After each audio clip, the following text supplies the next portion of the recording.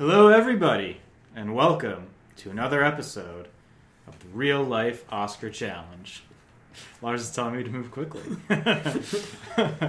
I'm your host, Michael Levito, as always. Joining me are Lars Emerson. That's me. And Kathleen Levito. That's me. Yeah. The year was 2003. It was the year the United States invaded Iraq. It was the year the White Stripes released their seminal album, Elephant. Most importantly, it was the year I turned 9, Lars turned 8, and Kathleen turned 7. And it was the year that 5 movies were nominated for Best Picture. Those movies were The Lord of the Rings, The Return of the King, Lost in Translation, Master and Commander of the Far Side of the World, Mystic River, and Seabiscuit. River. You look confused when I said it was 2003. Yeah, because we were talking about 2008 movies in the car. Oh, yeah. And for some reason I was like, I don't remember being on 2007, but I guess we are. But now I have to wait even longer to watch Benjamin Button. It's down the line. God. We'll watch a lot of good movies in between that. But let's talk about the movies we did watch. Let's start with The Lord of the Rings, The Return of the King, directed by Peter Jackson, written by Fran Walsh, Philippa Boyens, and Peter Jackson, based on the novel The Return of the King by J.R.R. Tolkien, starring Elijah Wood, Ian McKellen, Liv Tyler, Viggo Mortensen, Sean Astin, Cate Blanchett, John Rhys Davies, Bernard Hill, Billy Boyd, Dominic Monaghan, Orlando Bloom, Hugo Weaving, Miranda Otto, David Wenham, Carl Urban, John Noble, Andy Serkis, Ian Saving Holm. time as always, Michael. Yes. I know a lot of people. I want to give them all. They worked very hard for this record-setting movie. I'll keep the plot description short. Basically, it's Frodo and Sam's final push to destroy the ring in the Fire of Mount Doom as they are misled by Smeagol, and it is the great big battle of Minas Tirith, which is sort of Sauron's army's last attempt to destroy the man in his civilization. Well, and Aragorn is the king. And Aragorn is going to be the king. Yes, he's the titular king. All right, Lars. You ready for Lars my is hot ready. take? Lars is a tight. All right. He's a tight 20 for this episode, All right. according to him. All right. I was a little underwhelmed. Mm-hmm. I went into this thinking like, oh, obviously, like it was time. Like the first Lord of the Rings was like amazing. Second one was like not as good, but like kicking. And it's like all building up to this one, which has been universally acclaimed as like one of the greatest movies of all time. It was like swept. It got the most Oscar nominations in history. Well, it got the most wins in history. Oh. La La Land technically has more nominations than this movie. As it should, by the way. I think All About Eve still has a record for most nominations. For sure. And I really think this is a 4.5-star movie. I don't think this is a 5-star movie. Because I do think it leaves, mostly because it takes about 45 minutes at the end to wrap up what we've already wrapped up. Mm-hmm. Okay. Yeah, there's some good stuff. Yeah. But I have a lot of, unlike the previous 2 movies, I have a lot of trouble pointing out a specific thing I really liked. I like the Ghost Army. They're okay. I really just think it's okay. I think the intro to them is good. But I really once they appear, it's like a 10-minute sequence. Which is what I liked about it. And it's in the middle of I like the whole deal with Aragorn part and how they have to negotiate. I don't know that they look very good. Oh, which I know don't. this is a movie from 2003. But I kind of like the visuals in the first one better. There's not, other than the massive battle at the end, I feel like it's close, but I do not think this is the epitome of film that so many people think it is. That's my hot take. My hot take is very similar to Lars' hot take. I don't know if it's just because, watching... I don't know if I just got, tired of the Lord of the Rings story after a while, but this just felt, not as magical as the other 2. And I think the first one was, I blew my mind, so good, I loved everything about it. Second one was, cool. It was, the middle of a story, so it's kind of awkward. But this one was just kind of I was ready for it to be over. No offense, Lord of the Rings. Yes, it had some epic sequences, yes.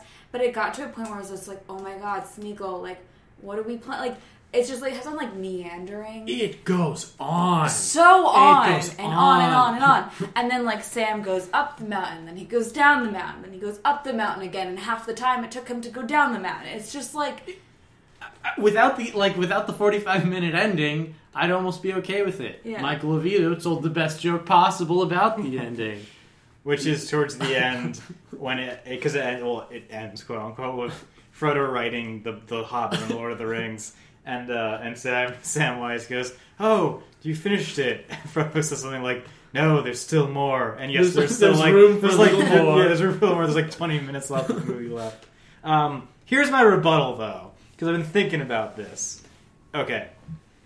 What I don't disagree that the ending is probably too long, but I think it's also the most important part of the movie because it makes people liking Frodo justifiable. Because this is not a good movie for Frodo, right? Because it's when the ring starts to corrupt him and he wants to hold on to the ring. Like he almost follows it down to the fires of Mount Doom. He do. And while he's doing that, like there are armies like for Frodo, like rallying around, like going to fight to their like certain death, just so he can destroy the ring.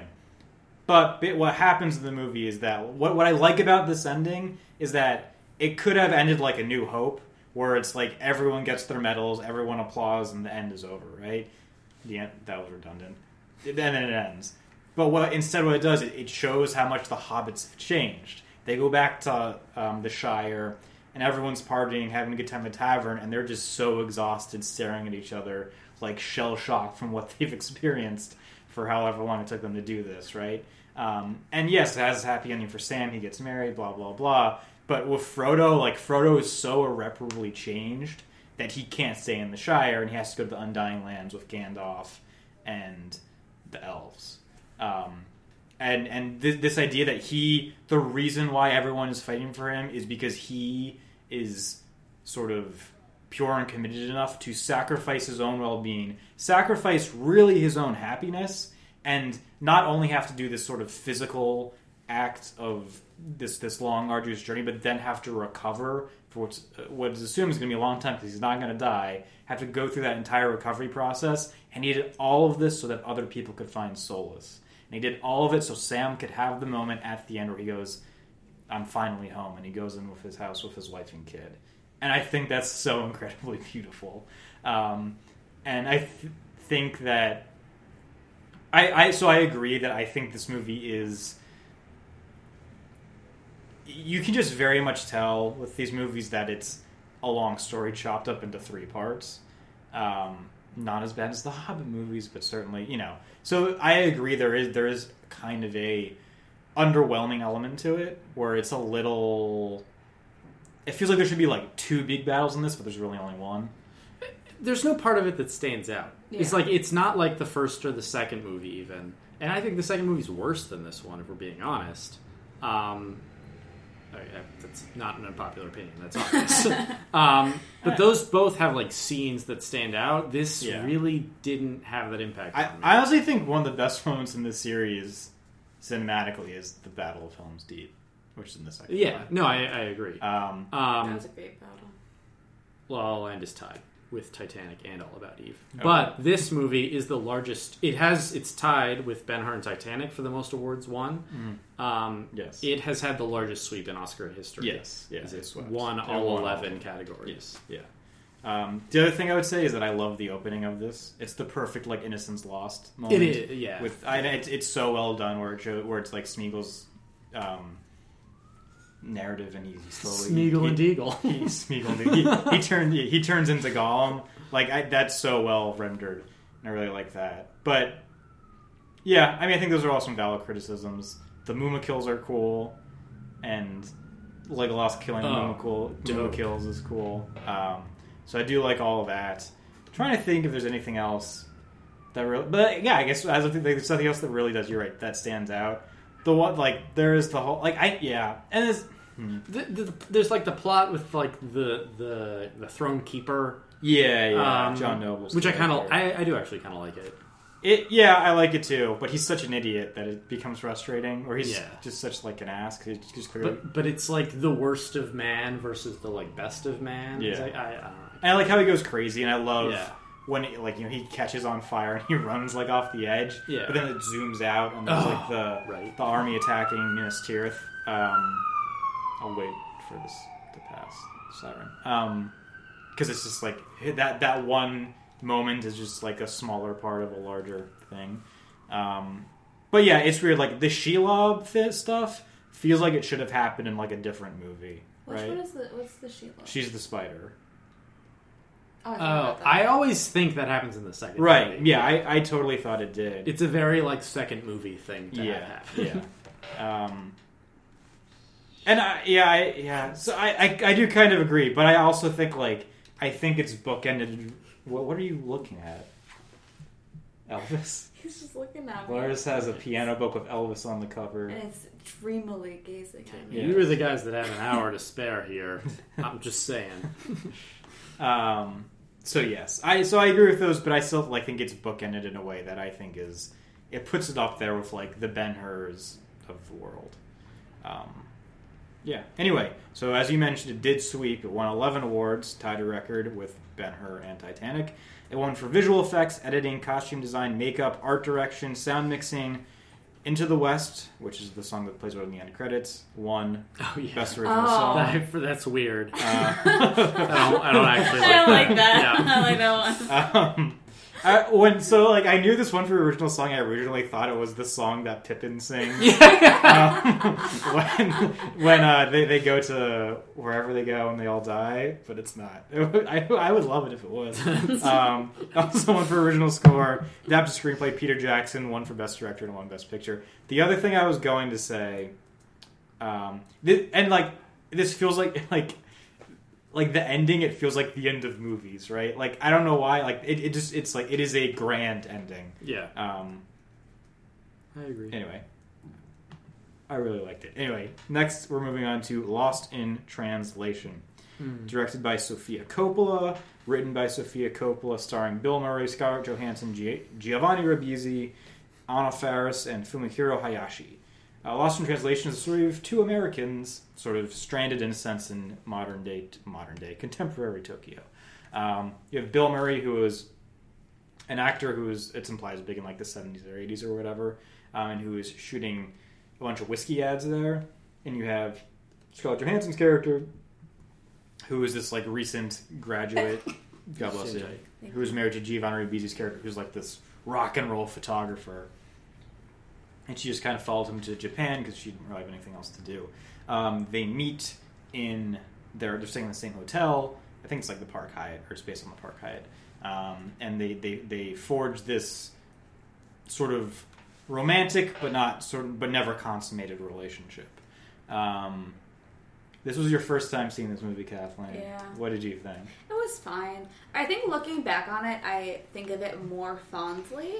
But I think watching it, I think that I've seen so many things like it, and I've read so many books with a similar, not necessarily a narrative, but a similar tone and similar messages, and what is the word that I'm looking for? Like uncertainty. What is that word that means? Ambiguity? Yeah, and ambiguity between like relationships and stuff like that. Like, there's a lot of like, I don't know, it felt very like J.D. Salinger in tone to me, where there's a lot that's left hanging in the atmosphere. And so it was nothing to me that like blew my mind. And but I think I would go back and watch it again and like reassess how I feel about it. But it wasn't anything to me that like the narrative, the themes, the tone, it was nothing that I hadn't seen before. And I don't know, it was just kind of like, oh, look, Scarlett Johansson's like a pretty person and she's falling in love with this like lovable guy. And like it is very touching, and I think it is like their friendship, their relationship is very sweet. And I think that cinematically it's interesting. Like the sets and stuff are very interesting. I've never been to Tokyo, but like it's like they make it like a cool, hip, interesting looking place. But yeah, that's how I felt. I would watch it again, I think, to like get another take on it, but I didn't get why it was so hyped. You want to go first? No, you got it. So Yeah, because I had seen this movie when I was in like high school, and I was like, oh, like I don't think I ever really understood it when I was in high school. But what I think is so good about this movie is I think it kind of revolves around like Bill Murray and his place in the cultural consciousness. Because I wrote about this in my Letterboxd review, but basically he like if you look at like the movies started playing out in like the late 70s, early 80s, it's this weird form of humor that doesn't really exist anymore. Where he's a comedic character, but we're not really meant to laugh at him, we're meant to laugh with him, and he's kind of this like really like sexually confident like jock. Like if you ever seen the movie Stripes, it's like he plays this dude who joins the army, and like his whole thing is like he's a cut up, he's a rebel, and like he's like wooing all like the female MPs, and like that, and all the humor derives from him being like a cool guy, and like that doesn't really exist anymore. And I feel like this movie is him doing all his like Bill Murray cool guy moves, but they don't really work, and they're out of context because it's like he has the bit where they're like getting hibachi. I think it's hibachi with the pot. Yeah, shabu shabu. No, not the shabu shabu. It's she like when they've realized her toe's like messed up. Oh, I don't know. He starts doing a bit about the toe, and it sort of parallels the scene in Stripes where he's like teasing one of the female characters, and it leads to this like off-screen sex scene. And it's like in this, it's just kind of like funny, and it's like instead of like this like great moment of like confidence and whatever, it's just kind of like it's just like a normal guy. And then it's like same thing like he kind of becomes the point of like confusion. He's just confused, right? Like he's never confident when he's shooting the whiskey commercial because everything is being lost in translation between the interpreter and the director. He goes on that like talk show and he's totally lost, right? And he's not impressing Scarlett Johansson on the talk show. He's just like on it. And so it undercuts that kind of image. And I think that sort of context is what kind of makes it. But also, like, I could watch Scarlett Johansson and Bill Murray just run through a Japanese arcade while My Bloody Valentine plays in the background, like, all day. Like, I just think this is a very misty, ethereal, like just very, like, shoegaze. It's almost like if shoegaze was, like, a movie. Like, it's just very, like... Shoegaze the movie. It's just very... I just imagine it's just a lot of, like, dreamy guitars and, like, lots of, like, soft neon lights, and it's just very, like, you get sort of sucked into the aesthetic. I agree. I love this movie. It's what I like about it is that it's very quiet. There's actually not a lot of talking. There's not a lot of dialogue. It's mostly, and that's why it feels. I was thinking about this. I think the film that reminds me the most of this is the latest Blade Runner. Yeah, no, totally. Yes, no, yes, I get the same. It's very quiet. Mm-hmm. It's all about the visual and about the emotional, and there's actually not a lot that's like happening. Yeah, I think you're spot on with the Bill Murray stuff. It's kind of a film about him like getting old because he is sort of like the idea of Bill Murray. He's kind of like a surreal, like he's not like a real person. Like even like in our world, Bill Murray exists, but he's kind of like supernatural, like a out of this world celebrity. But he's larger than life. Yeah, he's almost like a superhero. He's not like a celebrity. He's not like he's not like famous. He's just like this guy that everyone knows. And I feel like this does a good job of like working with that. It's like we all, and because he's playing himself ostensibly. And it's sort of like him coming to terms with his aging and what he like finds beautiful in the world. And this is like this sounds creepy, but it's not. This is like peak Scarlett Johansson for me, where I like her in this kind of movie a lot better than I will her later in her career. If that makes sense. Fun fact: only 17. No, that's why I prefaced it. I like her like acting in like aesthetic, like her style of acting in like this kind of film more than I do even as say like Black Widow. It's more understated, right? Which I feel like works to her credit because she is like conventionally not an understated person. It's like, oh my God, Scarlett Johansson, I'm a dude. Wait, what? I don't know. People are really obsessed with Scarlett Johansson. I don't actually get it, but I do in this. Well, no, yeah, you know what I mean. She like I get it. She comes across like personable and Yeah. like shy. Good. There are like movies where you're like, if there's an actor, you're like, I'm not sure about them, but like there are some movies where you see them, you're like, I get why. Yes. Like yes. Raging Bull was that like that for me with like Robert De Niro, where it was like, I get why people really like Robert De Niro because he's really good in Raging Bull. Yeah. Yeah. It is so hard to say like what I'm trying to say about this movie. It's like it's everything I kind of want out of a Best Picture, where it's like understated, it's unique, and it's like serene, but also like it like just hits straight to the core without you even noticing.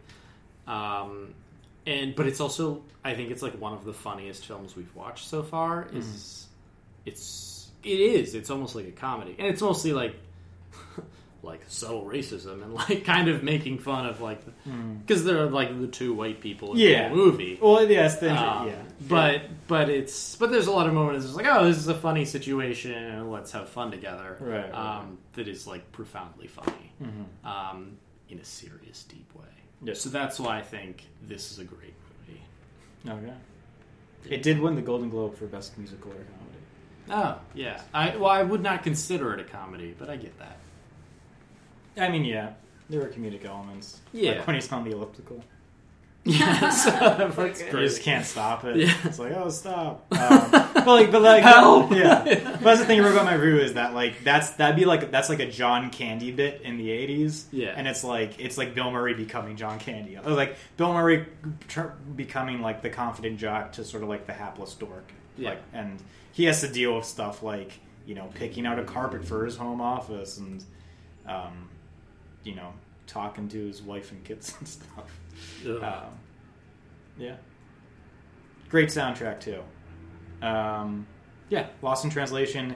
It won Best Original Screenplay and it was nominated for Best Actor, Bill Murray. Sofia Coppola for Best Director. Did not win. It was nominated for Best Picture. First movie we watched directed by a female director. Right. Good for us. Yes. Next is Master and Commander: The Far Side of the World, which is directed by Peter Weir, written by Peter Weir and John Coley, based on the series of novels by Patrick O'Brien, and starring Russell Crowe, Paul Bettany, Billy Boyd, James Darcy, Chris Larkin, and Edward Woodhull. Woodall, rather. Master and Commander is about the HMS Surprise, a ship captained by Captain Jack Aubrey, played by Russell Crowe, who has orders and thick blonde hair. I did not like him blonde. Oh, I think I'm so sexually attracted to him in this movie. It bothers me. Okay, it's very confusing. Anyway, Now you know. He has orders to pursue a friendship called the Acheron, which is sort of like trying to get to the Pacific to, take control of the entire ocean for Napoleonic reasons during the Napoleonic Wars. And so they are in pursuit, and it's about their pursuit, and then sort of like it's just kind of about like the life cycle of the crew, and then the sort of subtle clash in personality and opinion between Captain Aubrey and then his friend Dr. Maturin, played by Paul Bettany.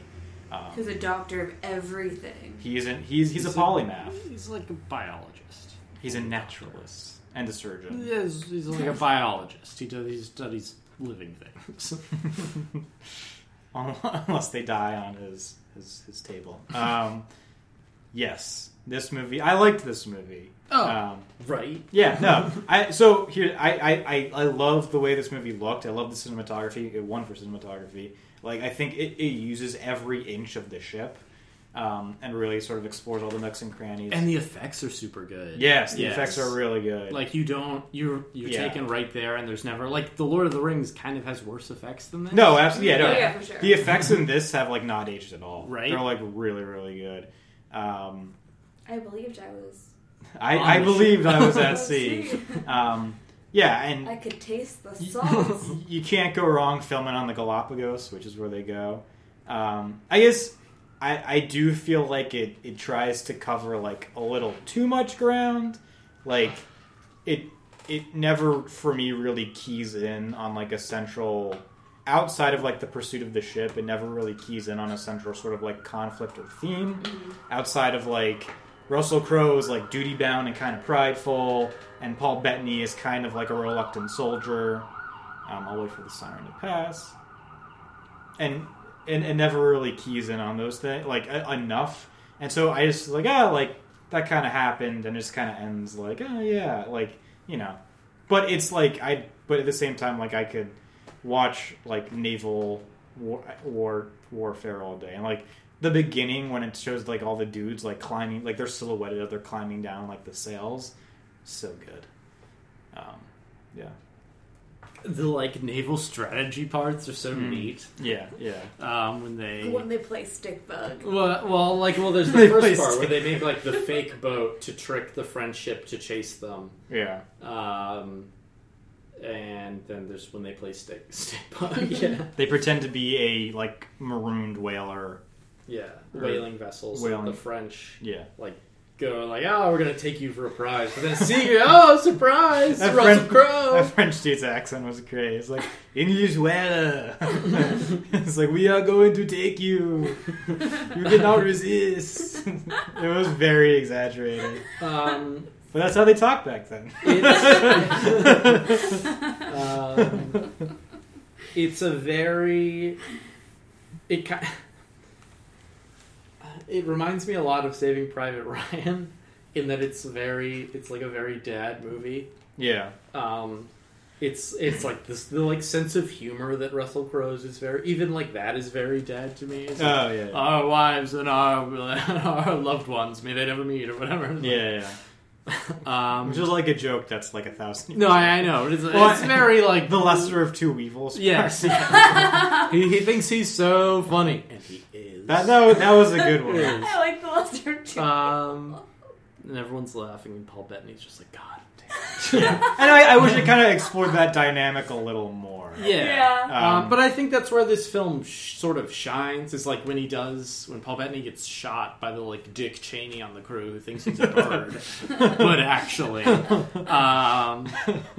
and he's like, we're going to the Galapagos, and like Paul Bettany like wakes up, and the captain's like walking beside him, and they're on the Galapagos again, and he's like, I'm here. He's like, you deserve a break. We're here. Yeah. We had to get food anyway. I had to stretch my legs. Yeah. It's very like there's parts of it that's like that's bros, Yeah. No. Tight. It's a great male bonding movie. It's such a good. I love a good male bonding movie. Me too. I like male bondage. Yeah. I also love a good like naval movie. Mm-hmm. A movie about people on the seas. That's what I liked about Pirates of the Caribbean, was just like the sea portion of it and the aesthetic, and like this was released the same year as the first Pirates of the Caribbean. Was it really? Yeah. Wow. A high point for nautical cinema. It was a high point for nautical cinema. I just like it blows my mind that people existed on those ships, and I just like watching it and figuring out like how they lived. I enjoyed this movie. I didn't care about the storyline. I'm gonna be real. But I enjoyed everything else about it. Yeah, this is based on like parts of like 5 different books, so that's probably why the story is not super. Oh, I really like the plot. It's a Lars plot. It's not bad. I just think it's a little like the plot feels like an excuse to just show cool naval shots, and I'm totally okay with that. Yeah. And I do love the pairing of Russell Crowe and Paul Bettany. Like they're great in everything together. Well, that's the thing. In A Beautiful Mind, I was super bummed to find Paul Bettany's like not real, because I thought they make a really good pair. It's just like a lot's like I don't know, like because you have the whole thing with like the guy who thinks he's like Jonah, like from Jonah and the Whale, the guy who, which I think there's a really great moment where that sort of sequence begins with him looking into him looking at his reflection in a barrel of water as he washes his hands. And then it ends with him sinking to the bottom as he looks up from water. Mm-hmm. So it's like he kind of saw himself, you know? I know. I forgot the other half of my Saving Private Ryan part. It's like the only other movie we've watched that has like no women. Yeah. Other than Saving Private Ryan. There's like no female characters. Aside from the woman. You see a woman at one point on the docks. Well, Yeah, when they're coming out and they're like giving them like fruit. But there's there are like no woman has like first feeling. Yeah, I don't think anyone has any woman has a speaking line. Right. Thin, not really thin red line. Which is not. Yeah, it is what it is. Like I get that. Like I understand. I'm not going to be like, oh, Hollywood should do better. Like obviously, there's not going to be a woman on the ship. That's not how ships worked. And I think it's an interesting. That's why I think it's very similar to Saving Private Ryan. It's a very like dad movie. There were some young boys who sounded like women. Solid movie. Honestly, very very good. I'm glad you agree that the effects are better than Lord of the Rings too. Because amazing, great. Yes, they are very good. It was nominated for Best Visual Effects, for editing, for costume design, for makeup. It won for cinematography. Nominated for art direction and sound mixing. Won sound editing. Peter Weir was nominated for Best Director, and it was nominated for Best Picture. Moving right along to Mystic River, directed by Clint Eastwood. Written by Brian Helgeland and starring Sean Penn, Tim Robbins, Kevin Bacon, Lawrence Fishburne, Marcia Gay Harden, and Laura Linney. So when we were watching this, Kathleen got a little confused by the plot, so we paused and we were talking about it. And she was like, "Also, are they going to sing Moon River at any point?" She was a little confused as to what the title of this movie was. What did you think of this movie, though, Kathleen? Which one was this again? Mystic River. It's the one with Sean Penn, Tim Robbins, with the Kevin girl Bacon. who gets killed. Yeah. Yes. Is that my daughter in there? That was a great scene. That's what I think. Is that my daughter in there? So extra. I'm getting it mentally confused with that other movie about the boy who got kidnapped as a child. It's the same one. Oh my god! Yes, it begins. He got I didn't explain the plot to this. Whoa, Mike. Okay. Because hold on, Michael told us the plot, and then we start this movie, and it hits you right there. So yes, Jimmy Markham, Sean Devine, and Dave Boyle, childhood friends in 1970s Boston, are playing like hockey on the street. Something happens, and this guy gets out of a car. He's like, "I'm a cop. You broke some law. I have to take one of you to the station." How crimes work. They pick this kid Dave. They put him in the back of the car. They drive away. Turns out they were not policemen. They were pedophiles from the Catholic Church. I think one of them was a priest. He was. He was. Yeah. He was. Or he could have just been like dressed like one. Maybe he was like maybe their plays one's a cop, one's a priest, but they're not really either. No, but he is a priest. I'm he like shows the ring. And then he kills a priest at the end of the... Sorry. He doesn't kill a priest. Does he kill a priest? Yeah, No, it's a pedophile. It's not, they don't say it's a priest, though. No, but they do. It's like it is. It's like a priest who he kills. I think you're wrong. I'll Google it. You keep talking, Michael. So the other guy definitely is a priest. I don't think the guy he kills is a priest. We're getting ahead of ourselves, basically. So kid gets kidnapped. He's locked in a basement. Fast forward like 20, 30 years later. And he gets out of the basement. He gets out of the basement. Before the 20, 30 years. Yeah. Fast forward a couple of years later, and these guys are all grown up. They're living in Boston still. Kevin Bacon's character, who is Sean, is a state police officer. Jimmy's an ex-con, played by Sean Penn, who owns like a convenience store. Dave Boyle is this sort of like intermittently employed drifter. Kind of, not a drifter, but he's like, mm-hmm. he's not very well employed. He's unfairly seen as kind of a weirdo. Yeah. And what happens is that Sean Penn's daughter is killed, and Kevin Bacon is investigating the case, and they suspect that the crime was committed by Tim Robbins because he was taking revenge on Kevin Bacon and Sean Penn for abandoning him when he was a kid. And the movie is about Sean Penn dealing with the grief of losing his daughter and then trying to figure out who did it. Kevin Bacon's also trying to figure out who did it. And then kind of the weird stuff that's happening to Tim Robbins and the suspicions surrounding him. So what did you think of this movie, Kathleen? I was confused by it, mostly. Clearly. It was very plot heavy, and as we have covered many times, I'm not good at the plots.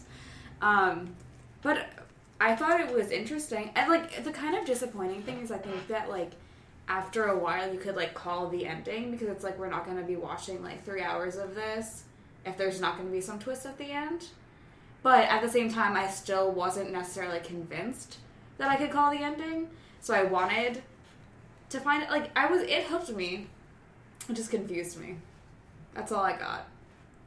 I don't feel like there was enough of a discussion about, like, I don't know if there needed to be, but, like, I thought it would be more interesting if there was more of a discussion about, like, why he was such a prime suspect in, like, every regard. Like, yes, revenge, but also the things that, like, the trauma that he went through. And, like, there was never any discussion about, like, how that was treated. I'm going to assume it wasn't treated at all.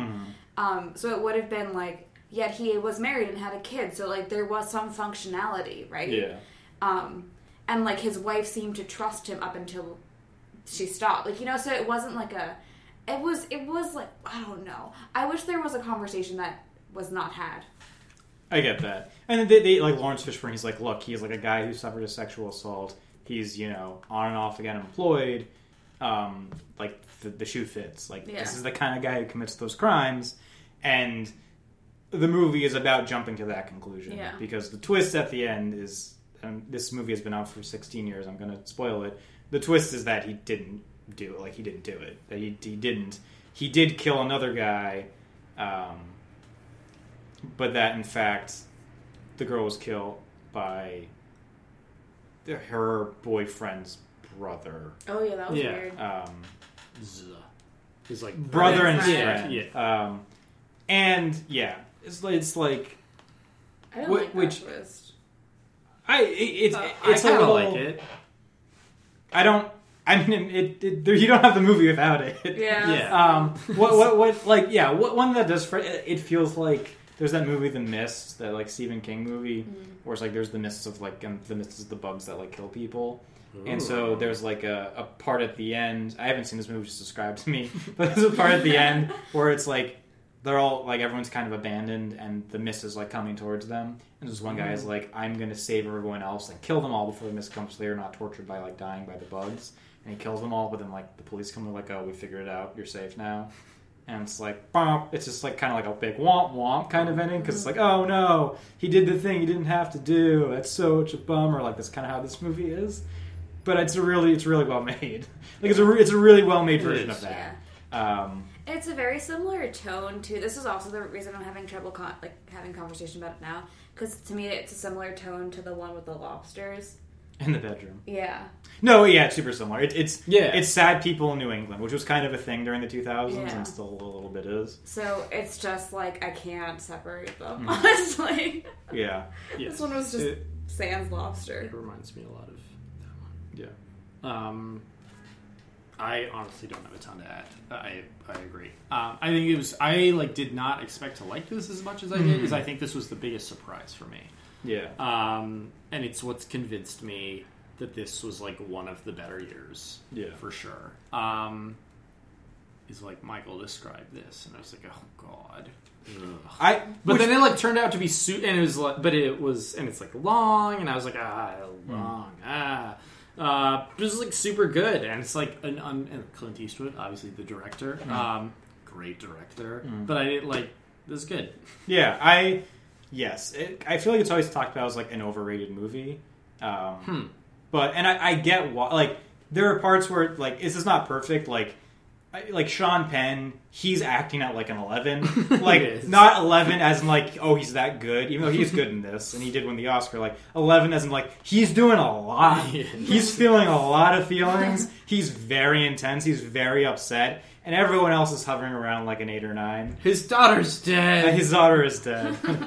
Is that his daughter in there? Is that his daughter? Spoiler alert. I sound like Eliza Minnelli when I do that. Is that my daughter in there? It is like, even if my daughter died, I would keep it a little chill. Yeah, like, right. You know, like, he's just like... Because Lars is like children. But it's sort of like... It does make sense because, like, he's an ex-con, so he's sort of a suspect. And it's like, did his past criminal lives have something to do with that? And it's a lot about how sort of, like, you know, the past does inform the present, which is not always, to me, the most compelling narrative, but it works. Preach. And like there's a thing too where it's very, you know, like I can't tell if they're trying to make Sean Penn look cool, because it's a lot of like superficial like white trash like Boston cool guy stuff. Like he's got like huge biceps. He's got like some like gnarly like barbed wire tattoos. He has these ridiculous wraparound shades. And he's got like these two dudes who will just like, hey, he's got these like two dudes he like has like a little gang with who like they kind of like do what he says. They like when during the crimes he's like, go find whoever, and they just like run away. So it's a lot of like, and he like the end he's wearing this like really long leather jacket, which does look kind of cool on him, but at the same time it's just like this is what like, you know, a 16-year-old in 2003 would think is really cool. But that's also a great like, and the ending's also kind of like. It should have ended when he is wearing the leather jacket and he's like getting drunk on the street.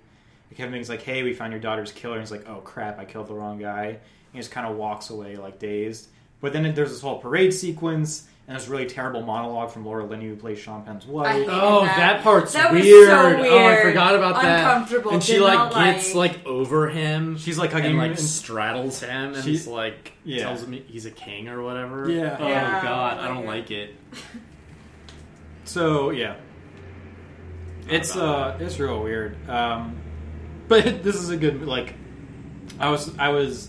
It overcomes those things by just being well made. Like like Kevin Bacon's wife is out of town and kind of on not like, you know, kind of she's kind of left him, and like the scenes where she calls him and doesn't say anything are like really like where it's just sort of like a close up of like her mouth and you can hear like the city behind her. Like that's really well done. The scene at the when they get. Tim Robbins real drunk and they drag him out to the river is like really like heart pounding and intense. There's a lot of tension. Yeah. Short for tension. So yeah, good, flawed, but still I think quite a good movie. Was nominated for adapted screenplay. Marcia Gay Harden, who's also at kind of an 11, is nominated for Best Supporting Actress. Tim Robbins won Supporting Actor. Sean Penn won Best Actor. Clint Eastwood was nominated for Best Director, and this was nominated for Best Picture. Were you surprised at that Clint Eastwood was nominated? Yeah, because I feel like this is one of his that no one really. Yeah. It's not his best, but you know. Yeah. Last, but certainly not least, for a isn't it though?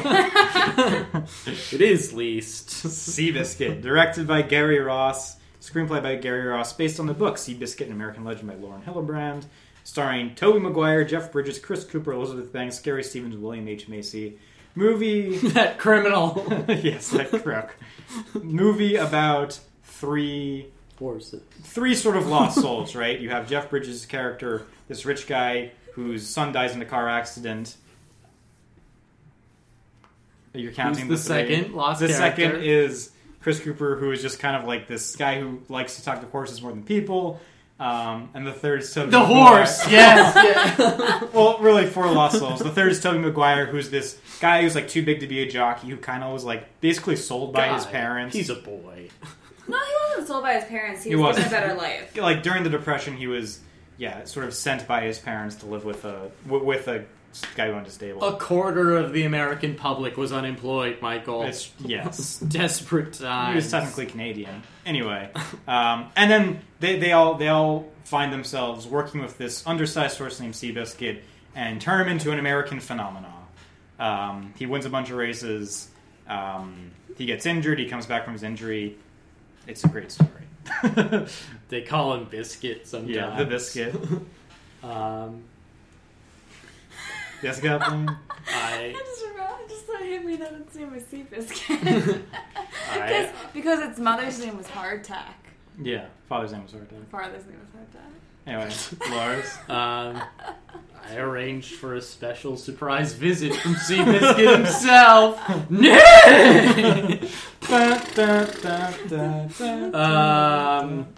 I don't know, man. It's not bad. It's not. It's just weird. There's a part where he definitely wants to fuck the horse. I didn't say it. Oh, I did say it. That's my rumor I'm starting. There's a lot of weird stuff. That's like because Elizabeth Banks is in this and like is supposed to be with Obadiah Stane, Jeff Bridges. She also plays like a Mexican American, which is also this is the weird fact I had. Okay. So in real life, because it's based on a true story, a legend. Really. So in real life, Jeff Bridges had more than one kid. And his eldest son was married to Elizabeth Banks' character's sister, and Jeff Bridges ended up marrying his son's wife's sister. Wait, what? What? Go back. So Jeff Bridges had a son. Yes. Not real life Jeff Bridges, the character. His Oh. Charles Howard. Oh, okay. I thought he married... Wait, go back anyway, because I want to hear So this the again. character Charles Howard, Yeah. in real life, had a son Yes. who married this woman named Anita. Okay. And Anita had a sister. Yeah. And after Charles Howard was divorced, he married the sister Marcella. He was brother-in-law with his son. That's weird. Right. That's creepy. Is that legal? Oh, that part's real. Yes. Oh. And then he fucks a horse. That doesn't happen. It's not pictured, but it's implied. When does Pumpkin get her movie? Pumpkin is Seabiscuit's wife. His comfort horse. His wife. They're married. It was consummated before he's God. the horse who they have hang out with Seabiscuit so he calms down. Oh, yeah. Hangs out so he calms down. Yeah, I don't know. Okay. I didn't know who Pumpkin was until the last 5 minutes of the movie. Study history, Kathleen. God. The book is pretty good. I had to read it for a class. I feel like I would read the Did book. it talk about Pumpkin? The author was or currently is married to an AU professor. Is married to Elizabeth Holmes. No. I mean Elizabeth Banks. This is character's sister. But, okay, anyway.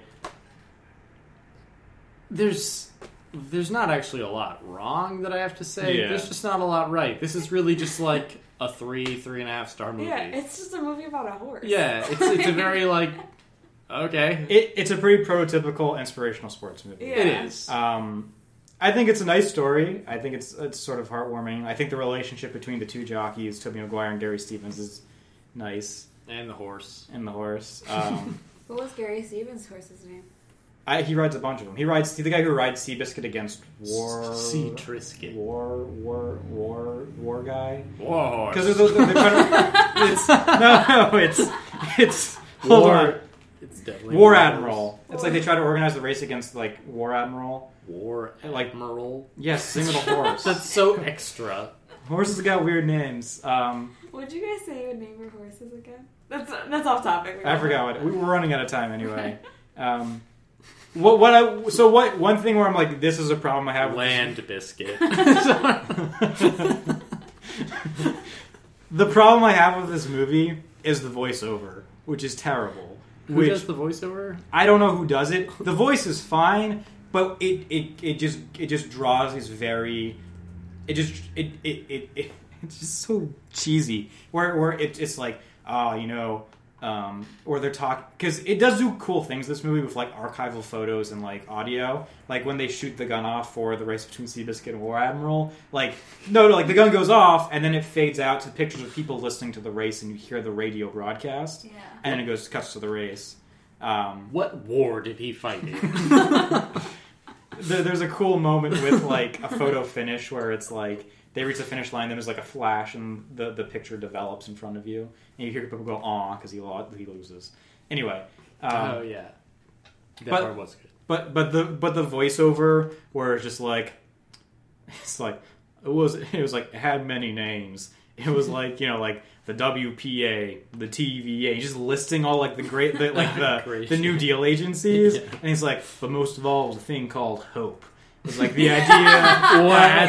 It's like, and it's like, oh my god, like we get it, dude. Like he inspired a nation. It was a horse. Like yes, he's like he's a great American underdog who's inspiring a nation. We get it. We don't need this like really cheesy like that ruined the movie. And then there's another voiceover at the end, like the end when it's like the last race for Seabiscuit and Tobey Maguire, and it's like it ends with Tobey Maguire like voiceovering, being like, oh, like he believed in me, I believed in him, blah blah blah. And then it fades out, which is just like incongruous to have two separate voiceovers. Yeah.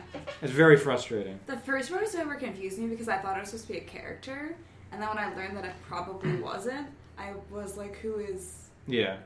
And he starts off like, God? it talks about like the invention, like the automobile and how important it is and blah, blah, blah. Not as important as the horse. No, I guess not. I guess not. Well, that's the point is, it's... Because Jeff Bridges owns an automobile dealership, and then... It kills his son. Yeah. Yeah, it's dark. We're running out of time. Anything else to say about Seabiscuit? No. Okay. It was nominated for editing, which I think it deserved. Costume design, cinematography, art direction, sound mixing, adapted screenplay, and picture. I agree with all that stuff. It won nothing. Take that, you dumb horse. Well, yeah, from like a technical perspective, they had to shoot like actual horse races. Yeah, like, it was that's hard. good. The costumes were good. Everything was good. The effects were actually good. Yeah, I will give it that. It looks good. It looks fine. It's just it just dragged down by this goopy sort of sugariness. Yeah. Yes. The year is now 2004. You are a voting member of the Academy of Motion Picture Arts and Sciences. You get a ballot that has Lord of the Rings: The Return of the King, Lost in Translation, Master and Commander: The Far Side of the World, Mystic River, and Seabiscuit listed. How do you vote? Lars? You say, Michael. You go first. Lord of the Rings: The Return of the King. It's an absolute epic. I love the themes. I love I love how it ends, even though it's too long. It's just peak movie magic. I love Lost in Translation. I really like Mystic River. I really like Master and Commander. And he loves Seabiscuit. To me, like it just feels like a tremendous accomplishment, and maybe some of that is sort of like them making me feel that, like trying to engineer that feeling, but it works for me. Kathleen. Master and Commander. I love a good shit movie. I love good bromance, and I love a good effects. And I just thought it was like a movie that we don't get to see that often, because we have many a war movie, but I feel like we don't have many of like this kind of war movie. War movie. So I'm kind of into it. War Horse. War Horse was nominated for Best Picture. It was. But we're gonna watch it eventually, right? Another thing I love about Seabiscuit is no, Yes. I do like the old-timey dialogue where Tobey Maguire later goes like, "I'm gonna knock that guy's block off." Like that's an earnest thing he says. Like that's fabulous. Anyway, Lars, what did you have? Hands down, Lost in Translation. Mm-hmm. I'm gonna actually say Master and Commander is my second. Yeah. Lord of the Rings is my third. I expected easily to give this to Lord of the Rings. Lost in Translation definitely takes it home. I think it's the most unique. I think it's unique for a Best Picture winner in that it's quiet, it's understated, and it's it deserves its place in the canon. Cool. Right? I have 4 movies I really liked. I think this might be my favorite year. I actually think 94. I don't actually love Forrest Gump or one of the other ones. Of the combined 2 years, Forrest Gump is the least of all the movies. I'd put Seabiscuit ahead of Forrest Gump. I think one was an American hero. the other was Gump.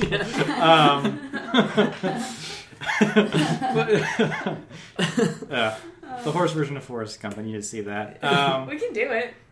We can make that. Real quick, Lars or Kathleen, but you don't often have an answer for this.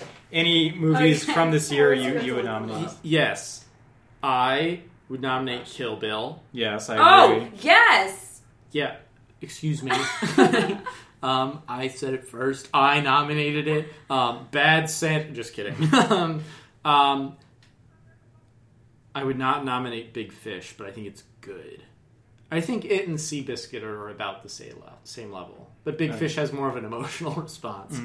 I get Finding Nemo. I just don't think it's up there. And I mean, The Room. So, for sure, Kill Bill, Old Boy, which may have been eligible the next year because the international releases are usually a year in delay. That's a messed up movie as far as relationships go, but I won't spoil that ending.